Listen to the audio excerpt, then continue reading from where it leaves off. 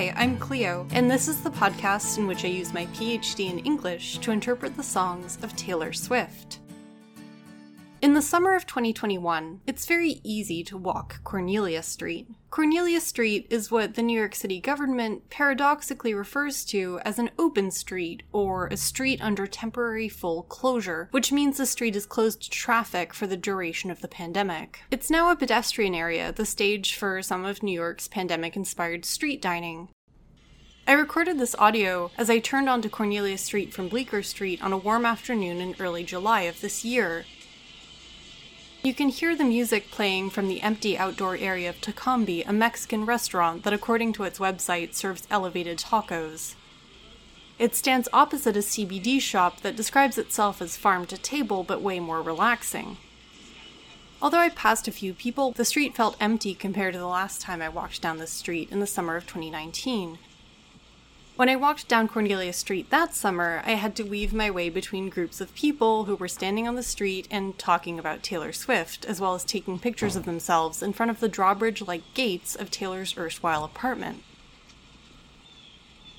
As for whether Taylor Swift herself has walked Cornelia Street again since then, I don't know. The absence of traffic on Cornelia Street, much as it feels like an embodiment of the pandemic and its effect on New York, is of course an exception to New York City's rule. As of June 2021, New York City was officially found to have the worst traffic in the country in a survey carried out by Texas A&M, as reported by CBS Local News, which found that, quote, a New York Newark driver spent an average 56 hours stuck in traffic last year. As of 2018, New York City was the third most congested city in the world. In 2019, the year of Cornelia Street's release, the city government passed a plan to tax drivers entering Lower Manhattan, where Cornelia Street is located, but this plan has still not been implemented and may never be. A live traffic map on one representative weekday afternoon in July shows traffic as medium or slow on most of the streets surrounding Cornelia Street. In short, there's probably no need to, as Taylor Swift claims to do in Death by a Thousand Cuts, take the long way home, as the traffic itself is bound to detain you. Taylor seems ambivalent towards traffic, unsure whether to trust it. I ask the traffic lights if it'll be alright. They say, I don't know. I know what she means. I was once stuck in New Haven for like 15 minutes at a red light that would not turn. That's only happened to me in New Haven, but it has happened more than once. Anyway, I was curious what would happen in New York under similar circumstances, and it turns out that you're supposed to call 311 to report a problem with traffic or a pedestrian signal. And according to the city's Department of Transportation, contractors are required to arrive at the scene of the most serious problems, e.g. all lights out or a knocked down pole, within 2 hours of notification. In the meantime, chaos will reign. The Department of Transportation's website informs me that lights typically last between 45 and 120 seconds, but that the timing for each signal is determined based on traffic volume and traffic patterns in each particular area. As to why traffic lights are there at all, quote, a traffic signal controls the right-of-way for vehicles arriving at an intersection, which can reduce traffic delay and accident-producing conflicts. It also makes an intersection safe by determining whether vehicles or pedestrians should proceed. If you obey the traffic lights, in other words, it may not be all right exactly, but you can trust that the system is calculating how to keep you safe. Of course, in practice, there is always someone sneaking by you trying to run the red. As we know, Lover presents itself in many ways as an answer to Red, in which Taylor describes driving that is risky at best. You almost ran the red because you were looking over at me. And of course, Loving Him is like driving a new Maserati down a dead-end street, faster than the wind, passionate as sin, ending so suddenly. In fact, Red itself seems in its title to contain the warning of a red traffic light. Loving Him was red. Lover revises this to, I used to think love was burning red, but it's golden. But is that much better? As driversed.com points out, yellow means you should stop, if you can do so safely. But of course, traffic lights only tell you what to do. They don't tell you how to feel about it. Prognostication is beyond their ambit. They can't tell you for certain that it will be alright. They can only create conditions that are less likely to lead to tragedy. Or, as the Department of Transportation website puts it, conflict. But anyway, the song Cornelia Street actually starts out in the back seat of the car, with Taylor and her lover being driven home by someone else, someone following the traffic lights and laws, letting the lights guide them home, which in this case is temporarily Cornelia Street because Taylor is renting a place there. As John Strasbaugh points out in his History of Greenwich Village, quote, Cornelia Street is tucked behind an always busy and crowded stretch of 6th Avenue. It's only a block long, running at an angle from West 4th to Bleecker Street. Because it doesn't really go anywhere, it gets little traffic to this day. Still, this out-of-the-way block saw a surprising amount of activity. This activity included the residence on that block of the poet W.H. Auden, who lived at number 7 Cornelia Street in an apartment that Tennessee Williams described as fantastically sordid, where he completed his long poem The Age of Anxiety. There is something in this song, and in Lover overall as an album, that feels a little Auden-like, reminiscent of poems of Auden's, such as Leap Before You Look, a reflection on a forbidden love affair, one that seems destined to end badly. It's 16 lines, so I actually want to read the whole thing. Leap before you look. The sense of danger must not disappear. The way is certainly both short and steep, however gradual it looks from here. Look if you like, but you will have to leap. Tough-minded men get mushy in their sleep and break the bylaws any fool can keep. It is not the convention but the fear that has a tendency to disappear. The worried efforts of the busy heap, the dirt, the imprecision, and the beer produce a few smart wisecracks every year. Laugh if you can, but you will have to leap.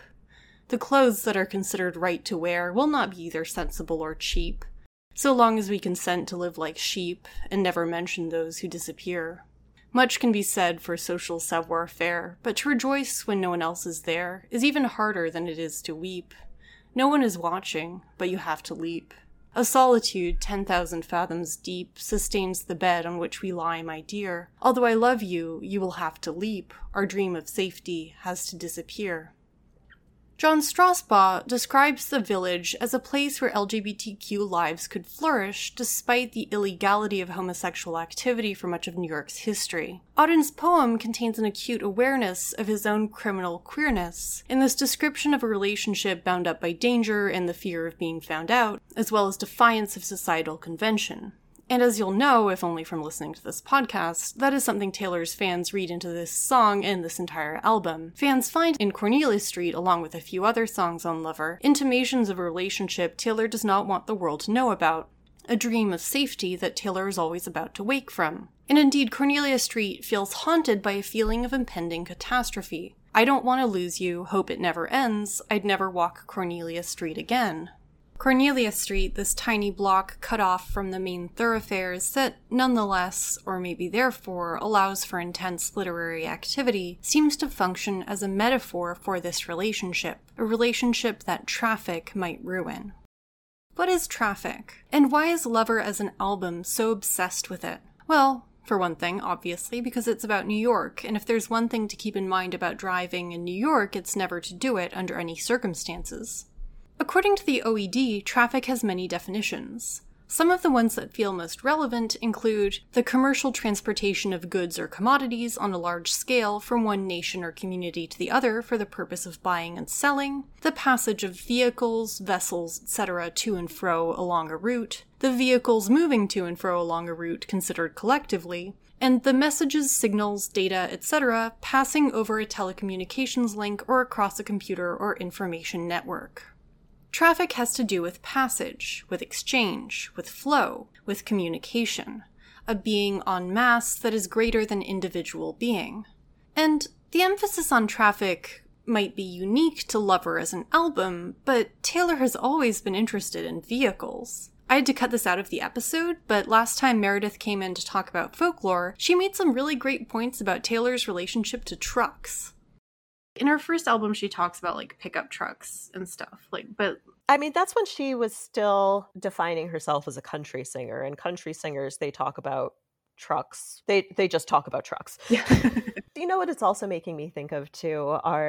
It's that pair of songs on Evermore. There's 'Tis the Damn Season and Dorothea, and 'Tis the Damn Season, the young woman who has come back from LA, she's drawn to her high school boyfriend, and he still has that truck. There's the line about time flies messy as the mud on your truck tires, and it's negotiating the narrator's desire to get away from this small town, at the same time being drawn to it, and that's represented in part by muddy trucks. The truck becomes a mise en abîme, a miniaturization of the genre of country music, and in the image of the left-behind mud-bound truck in Evermore, Taylor considers her own progress away from the genre of country music, as well as from the countryside itself. In Reputation, she talks about Range Rovers, Jaguars, and getaway cars, but in Lover, she talks about traffic, the movement of vehicles and people and money and information en masse. And all of this movement, the business and busyness of the city, screams the beloved's name. Is traffic an image of a relationship, a give and take, an exchange always in constant motion, always open to blockage or conflict? Or is it an image of Taylor's own uncertain mind as it ranges over the city of New York, looking for security, or at least a place to park? The obsession with traffic seems to stem in part from a fear of collision, of unwanted encounters that nonetheless, occasionally, turn out okay. I hate accidents, except when we went from friends to this. Cornelia Street makes much of renting, the fact that the residence on Cornelia Street is an apartment, a home therefore with a limited term. Death by 1,000 Cuts, too, makes much of the past as a room you can't get back into, an apartment that you've moved out of. Look through the windows of this love, even though we boarded them up, chandeliers still flickering here. Taylor is reduced to trying to re-enter places that used to have a particular significance. For example, the haunted club in which she searches for signs, or for example, imagining the impossibility of her return to Cornelia Street. Death by 1,000 Cuts seems a continuation of Cornelia Street in some ways. It seems to describe the feared outcome. What once was ours is no one's now. I see you everywhere, the only thing we share is this small town. And these lines hold a kind of irony. Whereas metaphorically, what once the two people shared was a relationship, a shared illusion, a frame of reference, this does lie empty, metaphorically boarded up. But if understood as an apartment, for example the apartment on Cornelia Street, then it's merely gone back on the market, opened itself up to strangers. Because the truth about Cornelia Street, the place Taylor once rented, any apartment that any of us rents, is that next month, next year, someone else will live there. Whether by small town in this case, Taylor means New York or another of the places she's lived, I don't know. I don't know even whether this is meant to signify any small town in particular, except that the small town is always what Taylor leaves behind. This is a big world that was a small town, there in my rearview mirror disappearing now. The small town is what traffic leads away from. Except that in this song, Taylor is still stuck in the small town, still haunting the locales that have lost their meaning, still asking the traffic lights whether it will be okay. New York traffic here and in Lover overall seems to stand for something greater, some larger force or ordering principle that rules human life, something that might hold answers to a question that feels only half formulated. This is what connects this album to New Historicism, because New Historicism, as exemplified particularly in the works of Stephen Greenblatt, is about power. Metaphors for power and powerful metaphors. Greenblatt, writing about the Elizabethan poet Edmund Spenser, famously claims that, quote, even when he most bitterly criticizes its abuses or records its brutalities, Spenser loves power and attempts to link his own art ever more closely with its symbolic and literal embodiment. I suggest that traffic lights function in this way in Lover as embodiments of power. They make reference not only to the New York City traffic they control, and its massive quantities of vehicles and people, but the electrical grid that powers them, the programs that control the frequency of the lights, the city government that maintains them.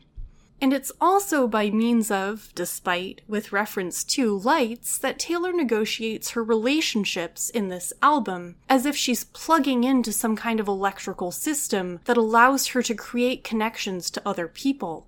Lover proclaims we can leave the Christmas lights up till January, while the cruel summer relationship requires that the headlights of the car be turned off. Traffic lights guide her in Cornelia Street and fail to provide any reassurance in Death by 1,000 Cuts. And Daylight, of course, presents the entire album as a passage through the cruel lights of night into daylight, into the powerful light of the sun. My love was as cruel as the cities I lived in. Everyone looked worse in the light. And I've been sleeping so long in a 20-year dark night, and now I see daylight. I only see daylight.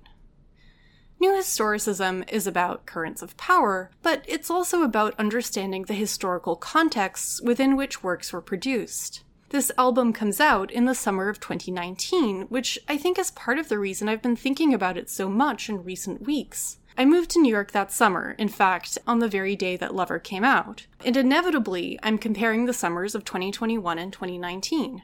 Walking down Cornelia Street offered me a way of thinking about a few of those changes, namely the change in traffic patterns with the rise of street dining and the fluctuations of the rental market in response to people leaving the city during the pandemic. Fluctuations that Lover as an album can't even imagine. Inevitably, as time goes on, the contemporary context changes how we read and understand the literature and art of the past. Cornelia Street is about the fear of trauma. The fear of being reminded of the past so acutely that it gets in the way of living one's life in the present. When looked back on now, it seems laughably ignorant of a greater trauma waiting around the corner, a trauma large enough to actually alter the traffic patterns, to close or open the streets, to make Cornelia Street impassable to traffic. In a way, its casualness, the way Taylor Swift casually refers to renting a place on Cornelia Street in the car, feels like a relic of a past age. Or so I thought, as I skulked around Cornelia Street, hoping the pandemic had lowered rents enough for me to move into the area last month before I realized it hadn't. And it also brought to mind the many people who would not walk Cornelia Street again, the people lost to the pandemic, and I guess also the people who just left New York for good. Taylor writes about a lot of specific locations in this album, such as, for example, 16th Avenue in I Think He Knows. Even London Boy, the one song definitely not about New York, except by contrast, I suppose, offhandedly refers to particular parts of London: Camden Market, Brixton, Shoreditch, the West End, the Heath. To be fair, I think you could say it refers to most parts of London. You could map this album pretty precisely, and perhaps someday I will. That would be a great use of ArcGIS and of my time. We'll see. W.H. Auden, too, wrote about particular parts of New York in his sort of emotional geography of the city. For example, his poem September 1st, 1939, which begins with the lines, "I sit in one of the dives on 52nd Street, uncertain and afraid," was widely reprinted after 9/11. And its talk of how the clever hopes expire of a low dishonest decade, and of how the unmentionable odor of death offends the September night, although meant in reference to the beginning of World War II, spoke of course to another frightening September in New York City. Anyway, I was thinking all of this as I walked down Cornelia Street again this July, and then I decided to move to London. So, this is the end of Season 1 of the podcast. I do have a lot of exciting episodes lined up for Season 2 already, and in the meantime I'll get started creating a website, so just hit follow, and you'll be notified of that and of the beginning of Season 2. I don't have an exact date yet, so we'll have to just see what happens. So thank you if you listened to any of the episodes. I really appreciate it. Thanks to those of you who wrote in. I wasn't always able to feature your comments in the podcast, but I always really appreciated hearing from you. And it would be really nice if you like the podcast, if you could rate and review it, just because that helps with visibility and keep the podcast growing and reaching its audience. So thanks very much for listening to Studies in Taylor Swift. You're listening to Happy Strumming by Audionautix.